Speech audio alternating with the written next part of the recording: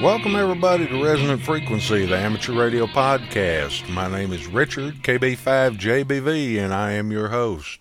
Thank you everybody for downloading us this week, and we really appreciate y'all being there for us. First of all, I'd like to apologize for the lateness of this podcast. It's being posted a day late. This is the third time that I've recorded this podcast this week. And for that, I would like to thank Mr. Gates and the team in Redmond for such a fine operating system. I'm recording this over on my Linux machine because of issues with the Microsoft box. So this machine is not exactly set up for this yet. So if there are any quality issues, I do apologize. Okay, so once again, welcome everybody, and let's get to the list of folks that have checked in on the Frapper map this week. Y'all are really filling that thing up. Pretty soon I'm going to have worked all states, and I'm well on my way to worked all continents. We might even get worked all Europe before it's over.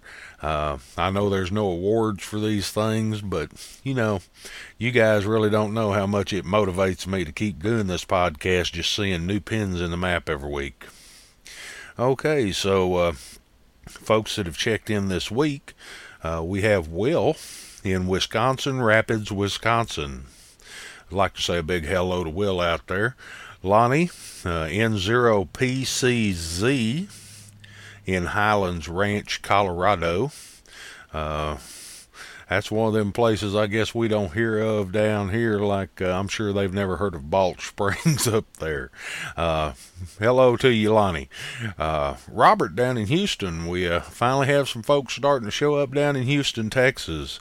And Robert stuck a pin in there saying that he's looking to learn. Well, Robert, you stay tuned. We're going to try and get you some information on how to get going, and really hope it'll be useful for you. The unidentified listener list for this week, we've had folks check in from Stevens Point, Wisconsin, San Francisco, California. California's finally showed up. I figured as many hams as there are out there, we'd already had a bunch, but San Francisco has finally showed up. We've had three more folks stick a pin in the map from Lisbon, Portugal. Lisbon, Portugal. Guys down there on the tip.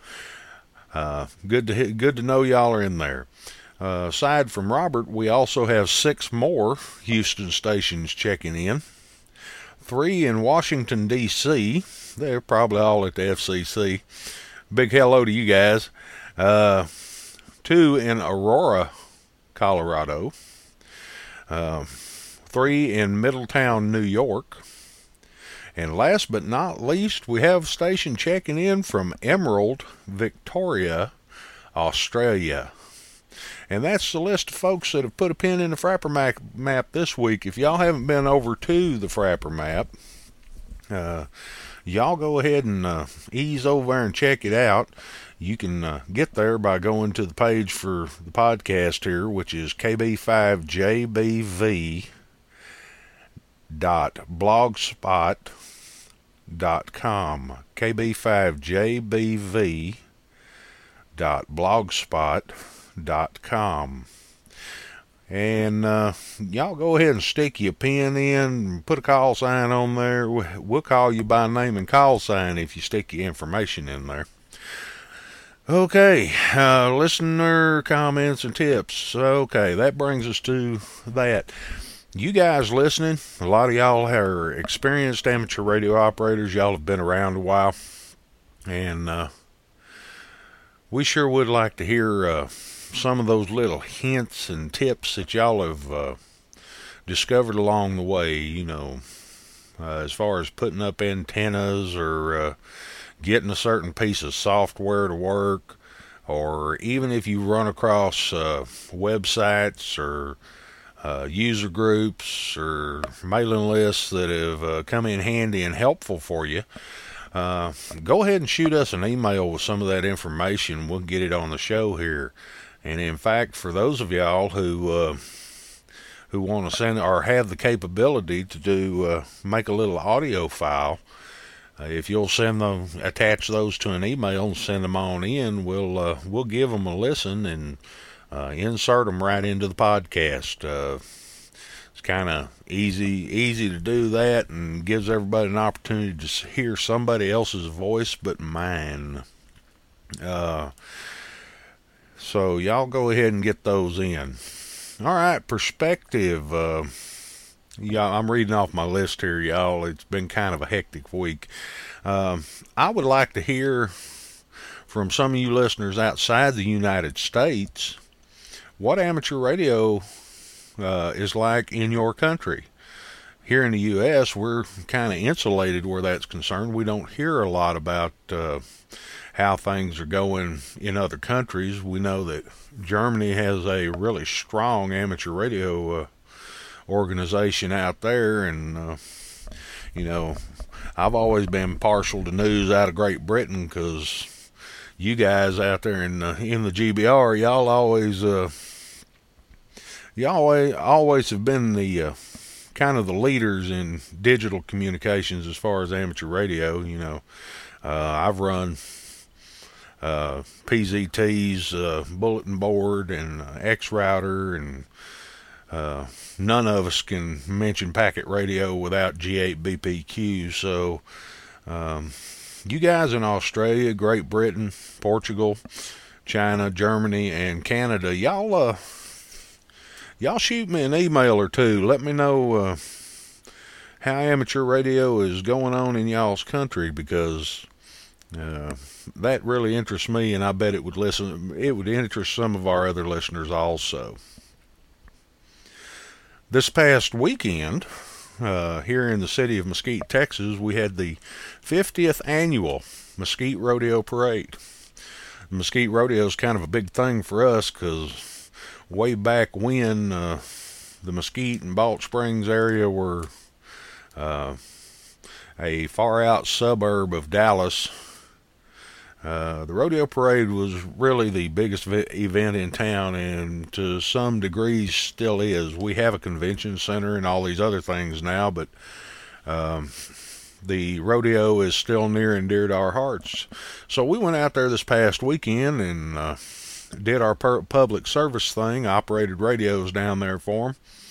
Met a lot of nice folks, renewed some old acquaintances, and let me tell you, any public service event you can get through that the word ambulance is not mentioned on the radio one time is a good public service event. So we really had a lot of fun out there. I've got some audio from the Mesquite, the North Mesquite Big Blue Marching Band, and as soon as I can get that transferred over to digital media, I'll give y'all a little taste of that. I won't bore you with it. But we also have a little bit of audio from the Poteet High School Marching Band also. I hate to leave out the other two, but I didn't get up there early enough to get any audio off of them. But we'll look to getting some of that next time. Okay, this week we have an interview with Herman, KE5HYW. He is the local net manager here in this area, in the DFW area, for the NTS, and he's going to talk with us a little bit about the national traffic system. I have another short segment I'm going to insert before that, but y'all hang around, and when we get through with that, we'll go ahead and roll that interview with Herman. So y'all hang in there, and we'll be back in just a few.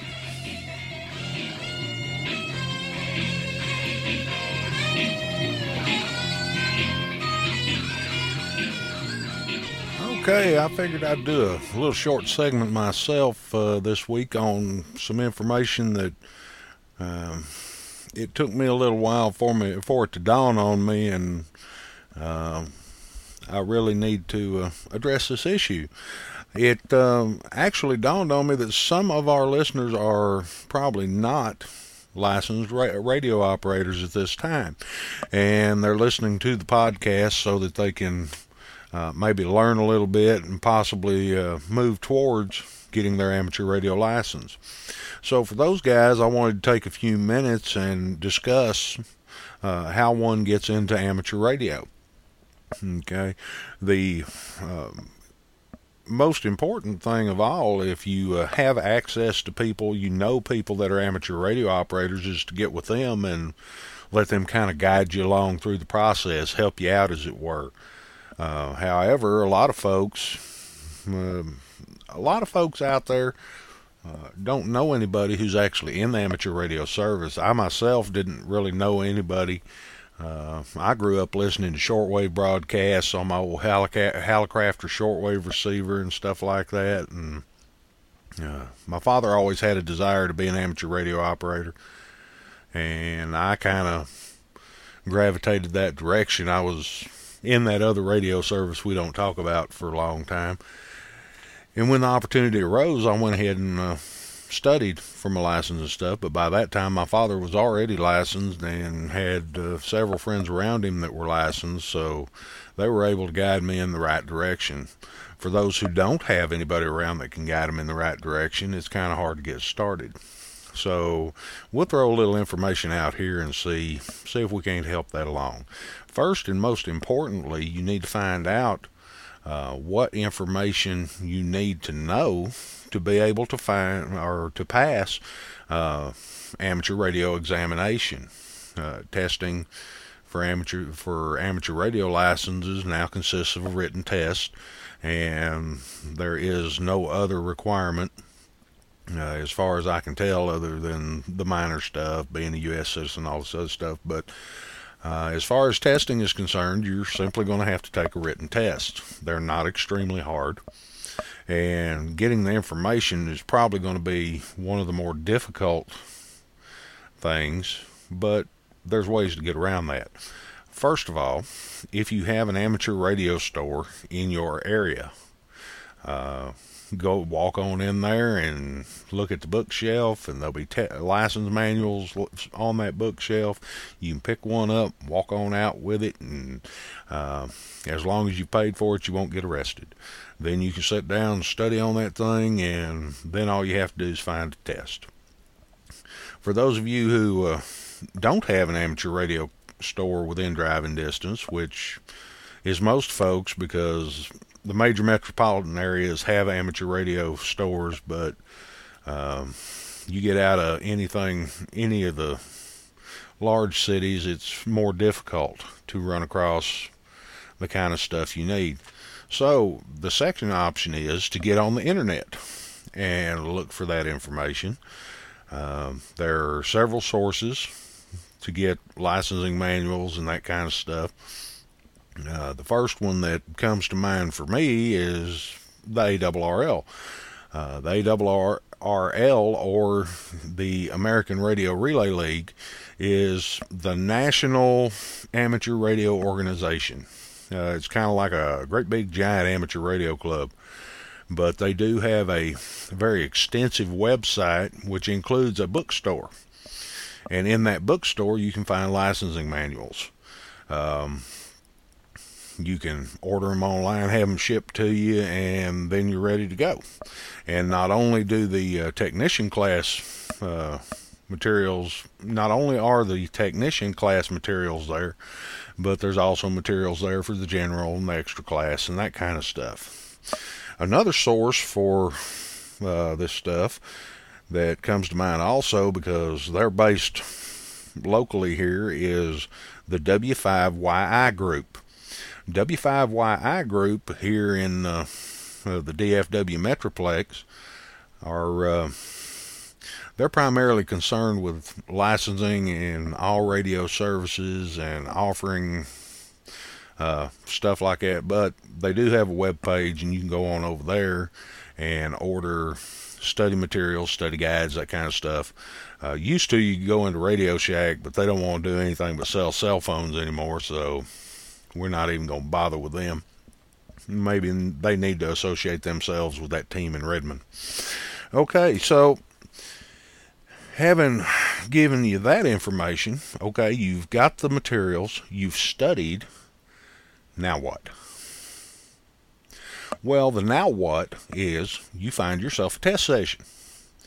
Now, testing sessions are even easier to get your hands on than the study materials. Over at the ARRL website or the W5YI website, because they're both volunteer examining coordinators, which means that they certify the volunteer examiners. They both keep lists of their groups and where and when they give tests.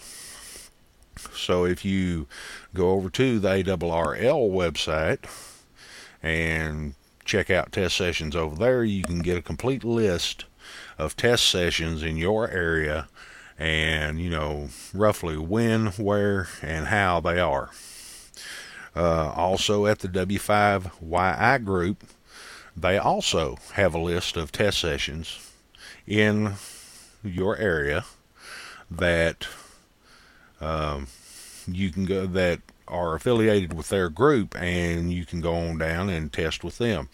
All the testing on the side of the person taking the test is pretty much the same. You got to show up with your driver's license and that kind of stuff, and they'll be able to give you that information as you're looking through the information, or contact the VE group in question. So you've studied for it, you've gone down and you've took the test. After that, all you really have to do is keep an eye on the FCC database, and as soon as your call sign shows up, you're on the air. Okay, so where are these places? Well, you can Google for them, or I can give you the web addresses right here. The web address for the American Radio Relay League is www.arrl.org.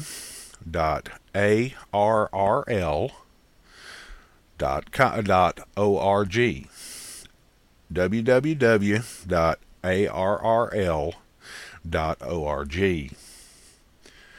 The web address for the W5YI group is www.w5yi, that's Whiskey 5 Yankee India, .org, O-R-G. Both of these are org. I think if you hit net or com on ARRL, it goes ahead and puts you on through, but they're both org. So now you have a little information on where to go find the stuff. Now you have a little information on where to find the tests. I would also suggest that you try and find out if there's a local amateur radio group in your area, a local amateur radio club, and see if you can hook up with them, because a lot of them guys will do their best to help you out, help you get on the air, and then when you do get on the air, you'll know a few people, so you won't be so shy. All right, that pretty much covers getting the information and stuff and getting your license. So with that, we're going to go ahead and move on to the next segment, I think.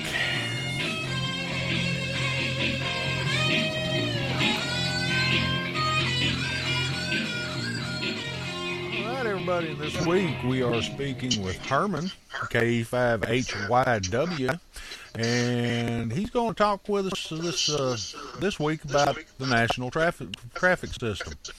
Herman is the net manager for our local VHF NTS net here, the DFW Traffic Net.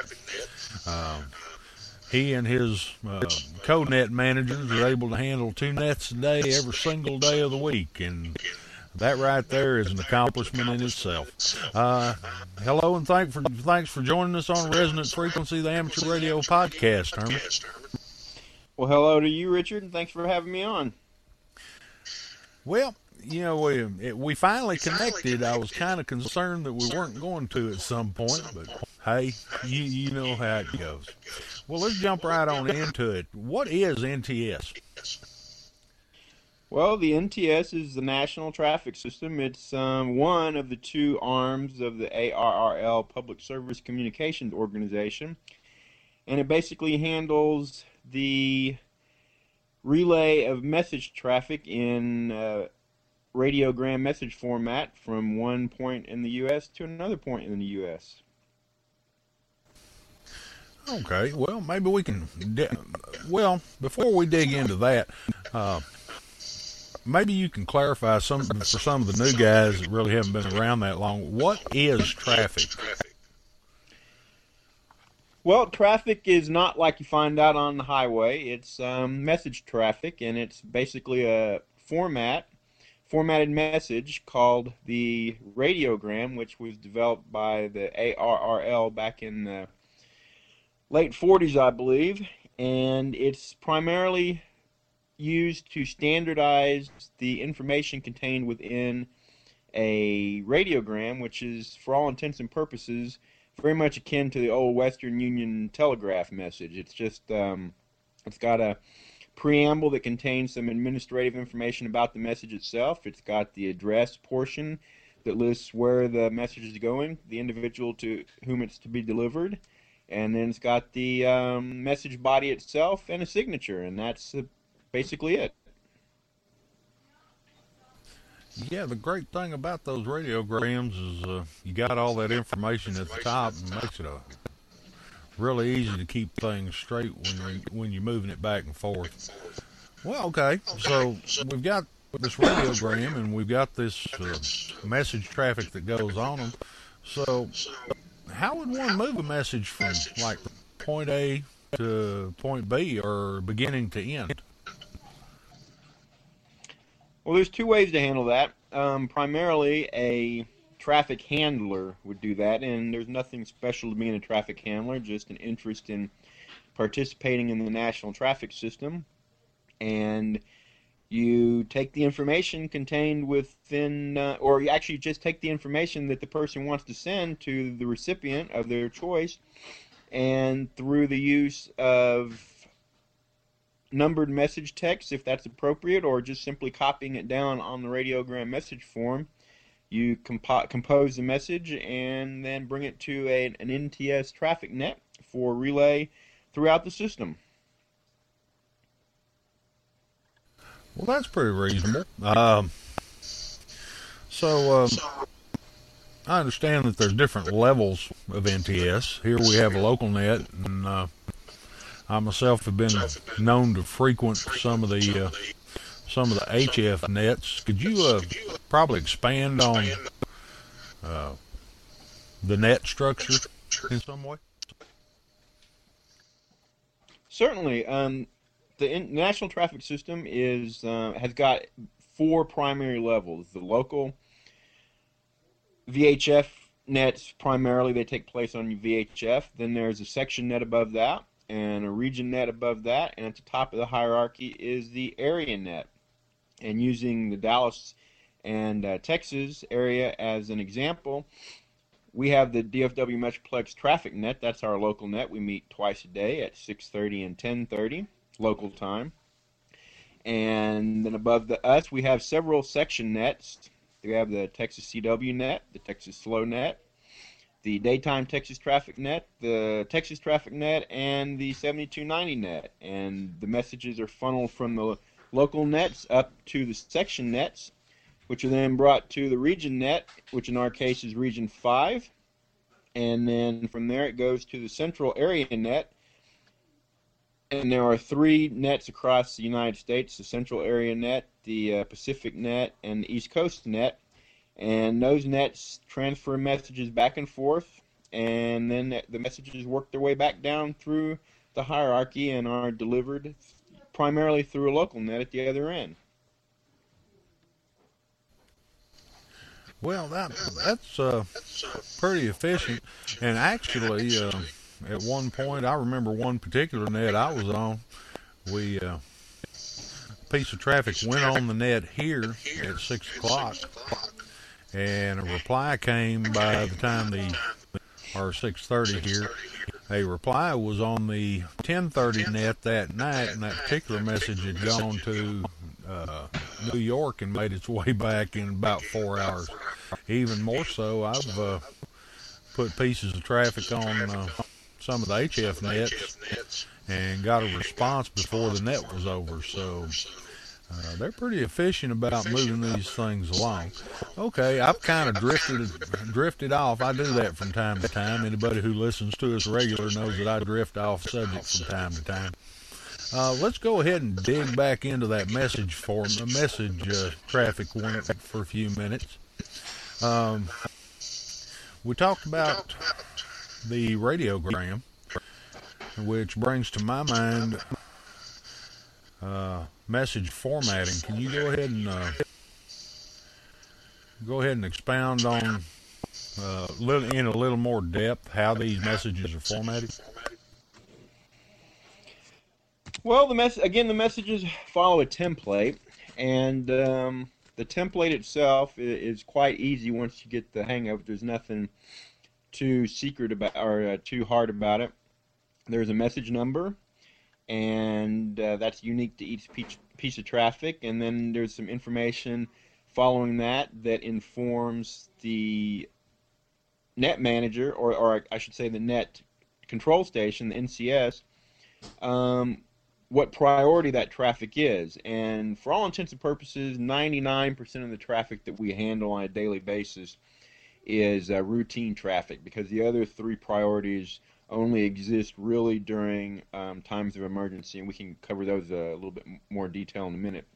Then there's a section to designate the handling instructions for the message, and that basically is a piece of information that tells the receiving station who's actually going to be delivering the message any sort of special instructions for delivering it, and that could range anywhere from a specific time and date on which to deliver it to whether or not the station who sent the message would like to have a response back from the recipient, or simply information on when it was delivered.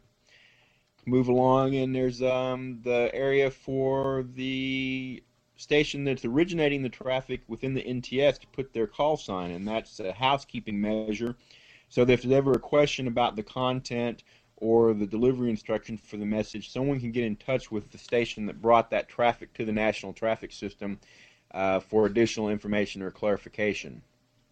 Move along after that to the count, which is a check to determine whether or not all of the information contained within the body of the message has been accurately and efficiently transmitted from one station to another.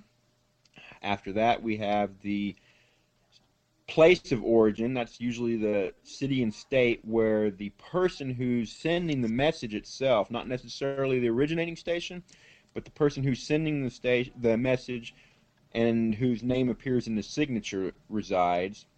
And then finally, the last two pieces of information in the preamble are the time, which is seldom used again outside of emergency nets, and the date, and that's the date that the traffic was brought to the net.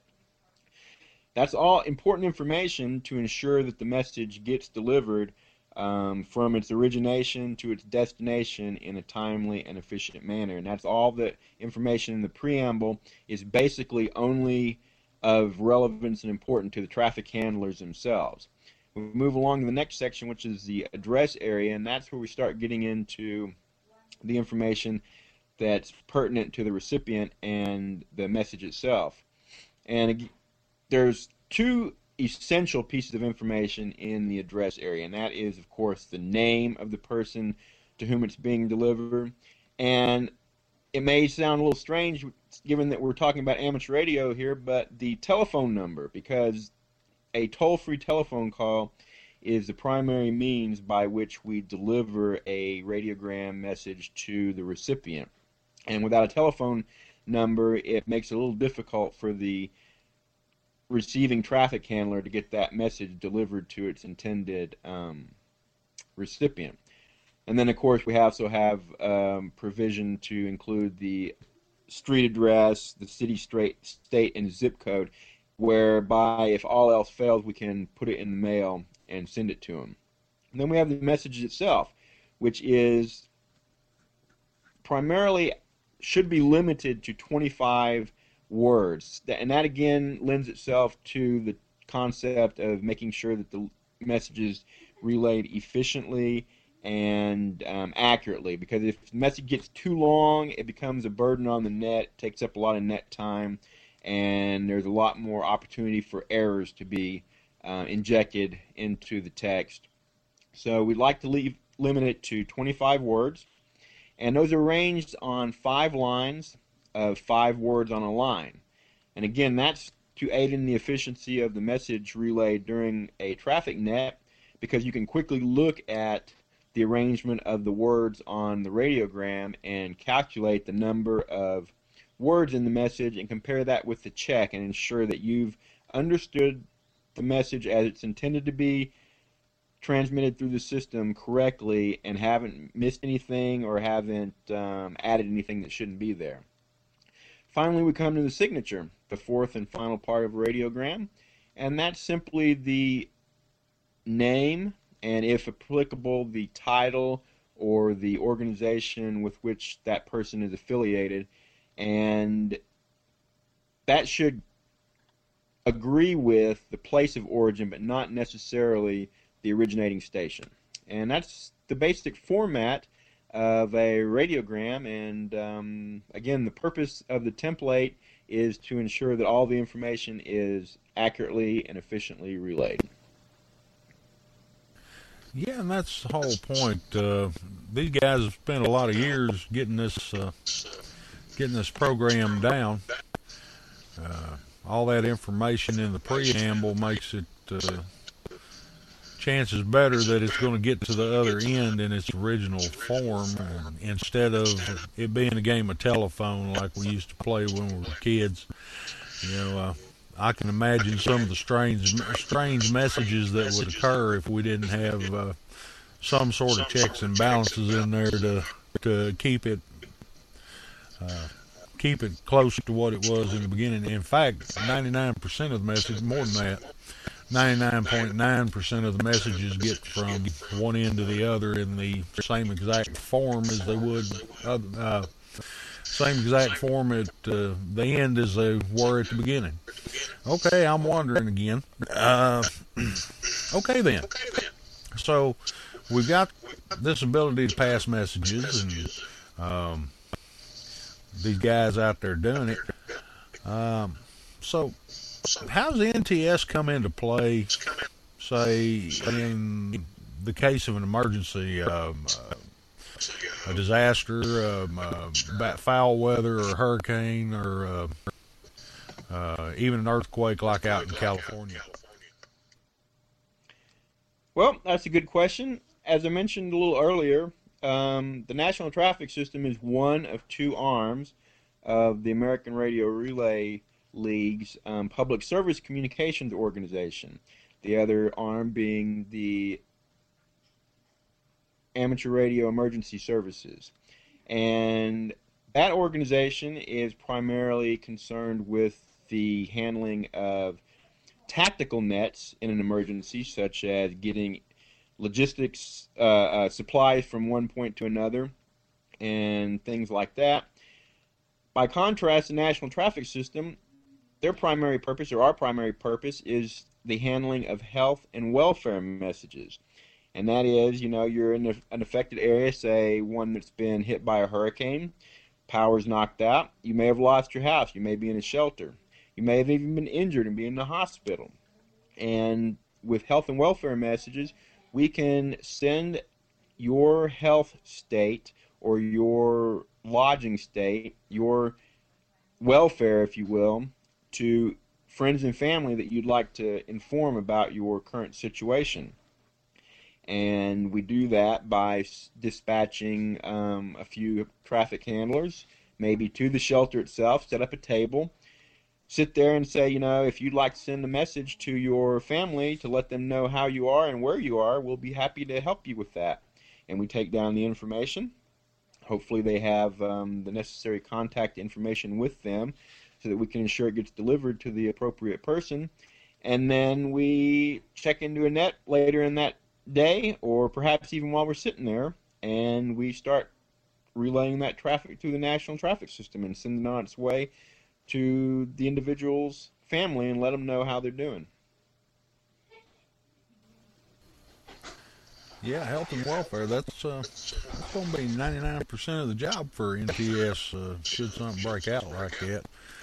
Not only do I remember Katrina and Rita, which hadn't been that long ago, I also remember some of the nets we ran when they had that earthquake out in San Francisco that shut down the World Series of all things. It was pretty hot and heavy at that time. Okay, so we got past the lengthy question.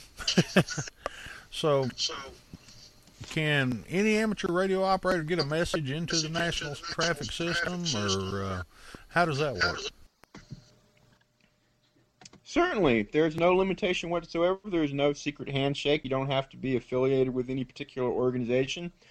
All you have to do is have an interest in participating in the national traffic system. And what you do is you can go to the ARRL website, and they have a handy listing of all the nets that you can search, a database, and simply look in your area for either a VHF or an HF net that services your section or local area where you live, and find out what frequency it takes place on and what time of day, and then just come to the net and check in. It'd be handy to have the the message already formatted, so you can also download the radiogram message template from the ARRL, fill it out.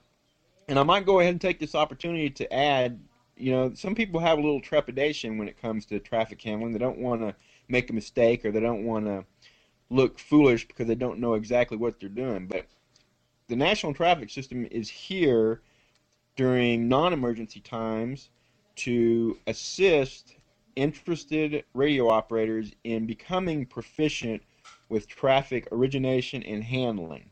And so if you have no experience whatsoever in handling traffic, I would encourage you to check into a net.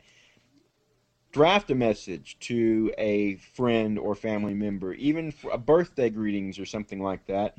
Bring it to the net and learn how to pass this traffic, because in a time of emergency, people are going to, the net managers and the net control stations are going to want to have experienced, reliable traffic handlers who they can call upon to help originate or deliver health and welfare traffic. And the only way you're going to gain that proficiency is through participation. And so just bring the message to your local net and check in, list the traffic, and the net control station will take it from there. They'll designate a liaison, if that's applicable, to take that message and then send it on its way through the NTS. Well, you kind of read my mind on that one, because I was kind of heading towards what kind of training do you have to have. Nowadays, even ARES and RACES and some of the other, they're starting to require that you have a basic level of the amateur radio emergency communication course out of the ARRL, or 2 or 3 of the courses that are available over at the Federal Emergency Management Institute free of charge, squared away. And sounds to me, by what you were just saying, that the only real training there is for traffic handling is to get in there and do it. Well, that's true. The amateur radio emergency communications courses do offer information that would be useful to anyone interested in participating with the national traffic system. However, that's not a requirement. There is no certification that recognizes an individual as having more or less training than somebody else. Most of those courses you mentioned, the ICS courses and AREC courses and such, those are primarily to provide served agencies with some degree of assurance that those amateur operators who participate in tactical nets know what they're doing and they can be relied upon. The national traffic system is pretty much self-educating and self-policing, if you will. We don't really police anyone, but for lack of a better term, I'll use that one, in that we are a network of interested operators who simply help one another learn how to do it properly and Again, that's what we have our daily nets for in times of non-emergency. It's not so much to transmit all of this traffic, this routine traffic that we handle for the fun of it. It's to train people how to accurately and efficiently originate, relay, and deliver traffic. So that's why we're here, and we encourage anybody who's interested in the national traffic system to check into a net and help out. Yeah, and in these days when everybody's concerned about this, that, and the other, we had that big stink over the American Red Cross wanting to do credit checks on people of all things. Um, People kind of nervous getting involved in anything. I'll say right now, I try to stay impartial where these shows are concerned and not come off being too pro or against anything. However, I've been handling traffic for years and was even the digital hub here in DFW for a while. And there are definitely a lot of advantages to having NTS around when things break out, which takes us to our next question, by the way. Is NTS still needed? In this age when we've got the internet, cell phones, computers with Wi-Fi, Blackberries, all this other stuff, do you feel that NTS is still a valuable asset? Richard, many people pose that question, and some use it as fodder for arguments that the NTS is arcane and obsolete. In my opinion, both of those interpretations are somewhat lacking in merit. Hurricane Katrina was an excellent example of this flawed logic. In the aftermath of that disaster, regular telephone service was down, the internet was down, cellular telephone system was overloaded to the brink of failure, and when it was available, it was primarily utilized by first responders to communicate with one another because the other systems were down. So trained and experienced radio operators were able to obtain the health and welfare information when it might otherwise not have been able to get out. It might have been delayed by hours, if not days. And so, no, I am a firm believer that the national traffic system still is very much meritorious in what it does, and hopefully will still be around for many years to come. Yeah, and adaptation, where the traffic system is concerned, will be the key, and it's starting to move that direction. Okay, Herman, well, we're getting real close to the end of the segment here. So this is about the time I ask is, do you have any other thoughts or things you might want to toss out there before we wrap things up concerning the national traffic system? No, the only thing I might echo, I guess, is to reiterate that we're all a part of the national traffic system. Each radio operator has, as part of their mandate, I guess, if you will, from the FCC, to be available and willing to help out in times of emergency. And for each of us, that participation varies and is a very personal thing. However, if you do have an interest in public service and emergency communications, and you don't want to deal with all the training and certification that goes into being either an ARES or RACES participant nowadays, the national traffic system is a viable alternative, and it really only takes a little investment on your time to find out when and where your local nets meet, and to decide to participate. And that is just to check into a net. If you don't want to start out by bringing traffic to the net, just listen for a few days, be a part of the process, offer to take a message if it's going to go to your area, and deliver it. And you'll find that it's not hard to do. It doesn't break your arm, and it certainly doesn't impose upon any of your other activities. It just takes a desire and a willingness to participate and a telephone. and the ability to write it down, remember it. You know, some of us guys have been around a while, even run a tape on when we're listening to a net. And I had one guy, former net manager, come to think of it, chew me up one side and down the other one night because I told him he needed to run a tape when he was taking traffic. He said, "You're not going to have a tape recorder with you in an emergency." Well, you know, my deployment kit has a tape recorder and a handful of batteries and cassette tapes. So that's it. You need to be able to get it written down, taken care of. Okay, Herman. There is way more we could dig into on this particular subject, but unfortunately it's more than we have time for in this particular episode. And we're not... I'm not trying to do how-tos on stuff. I'm just trying to get these guys a general overview, but I can see we're going to have a part 2 of National Traffic System at some point. But thank you for joining us today here at Resonant Frequency, the Amateur Radio Podcast, Herman. Well, you're very welcome, and I enjoyed it as well. And certainly, if you want to have a part 2, feel free. Well, this would be about the time you go ahead and throw those web page addresses out. Try and make it quick because we're fixing to run out of time. Okay, well, I'll make it quick. The web address for our local net is www.dfwtrafficnet.org, and we meet daily at 6:30 on 146.88 and at 10:30 on 146.72. And we welcome any and all participants, and I hope to hear you on the air.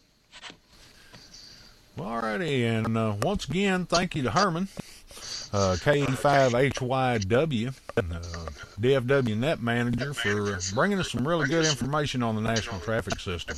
And with that, I think we'll go ahead and move on to the next segment.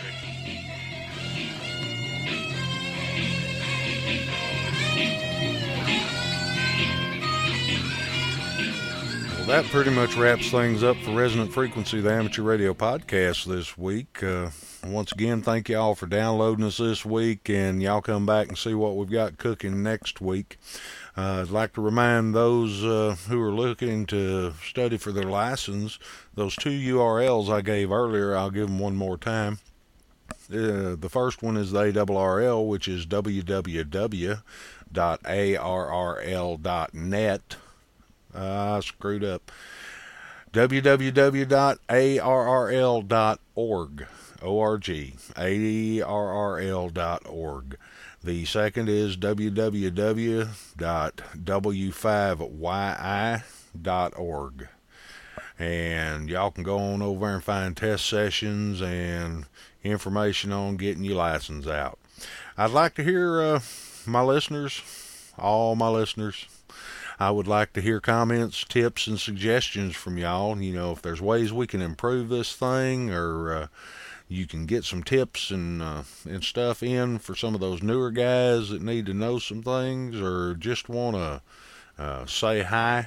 I do answer every email, so y'all go ahead and sit down and bang one out for us. One more time, you guys that are not inside the United States, we would really love to hear how amateur radio is in your neck of the woods. So y'all get with me and we'll try and make that happen.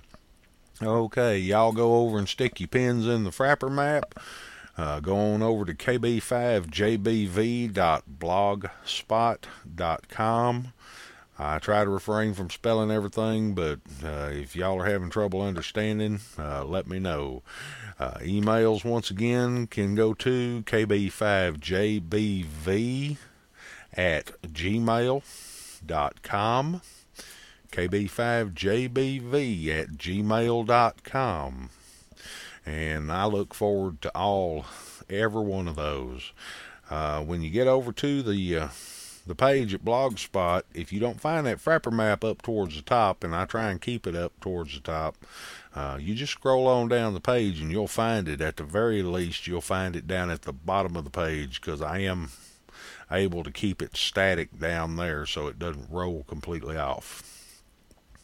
Also, if y'all have any upcoming special events, operating activities, public service events,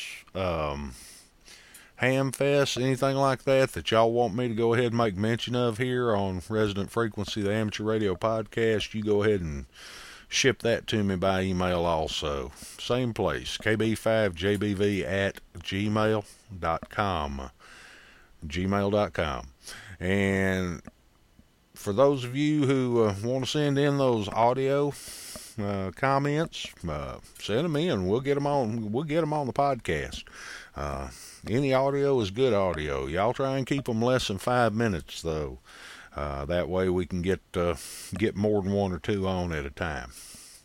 Okay, with that, I think we've pretty much covered everything we can cover this week. Once again, thank y'all, and I hope to see y'all next week. Y'all watch out for the weather if you're down here in the south, because it's been pretty rough. We've had more tornadoes down here in the last couple months than we've had in 10 years. So with that, you and your families all have a good week, and 73.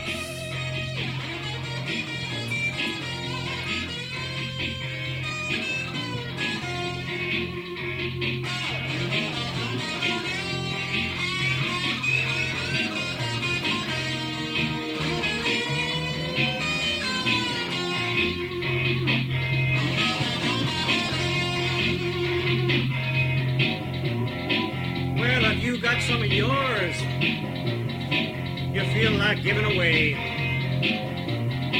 That may be fine for you. I'm saving for my rainy day. I've been working way too hard, 9 to 5 every day.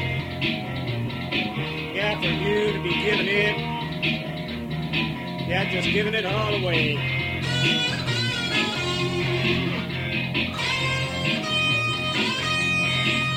You found someone in need? See, that's not my problem. I think you should tell them to get out like me and get a job. Yeah, I've been paying my taxes, working hard every day. Don't you dare go giving it all away.